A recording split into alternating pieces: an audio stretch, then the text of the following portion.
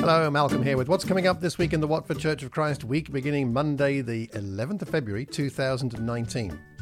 First of all, this last weekend, we'll put Stefan's sermon up online as quickly as we can. That should be there soon, so keep an eye open for that. The audio and the video, the podcast taking the audio and the video being on the YouTube channel. This coming Wednesday, the women are meeting. That's Wednesday evening. And then on Sunday, the 17th of February, we're back again at Lawrence Haynes School, where I should be preaching and sharing about my trip to Turkey to a conference there, a leadership conference, and some of the biblical sites that we saw. So that should be rather interesting, I hope. And we shall finish, as we usually do, with our theme scripture for the year, which is Ephesians 2, verse 22. Let's think and pray about this.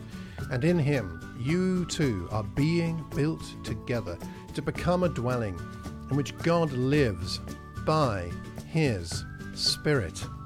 A wonderful promise. We can be that place in which God lives by his Spirit, not just personally, but collectively. Let's pray and think about how we can build that for God's glory. So until we see each other again next time, I do pray you have a wonderful Watford week. Take care and God bless.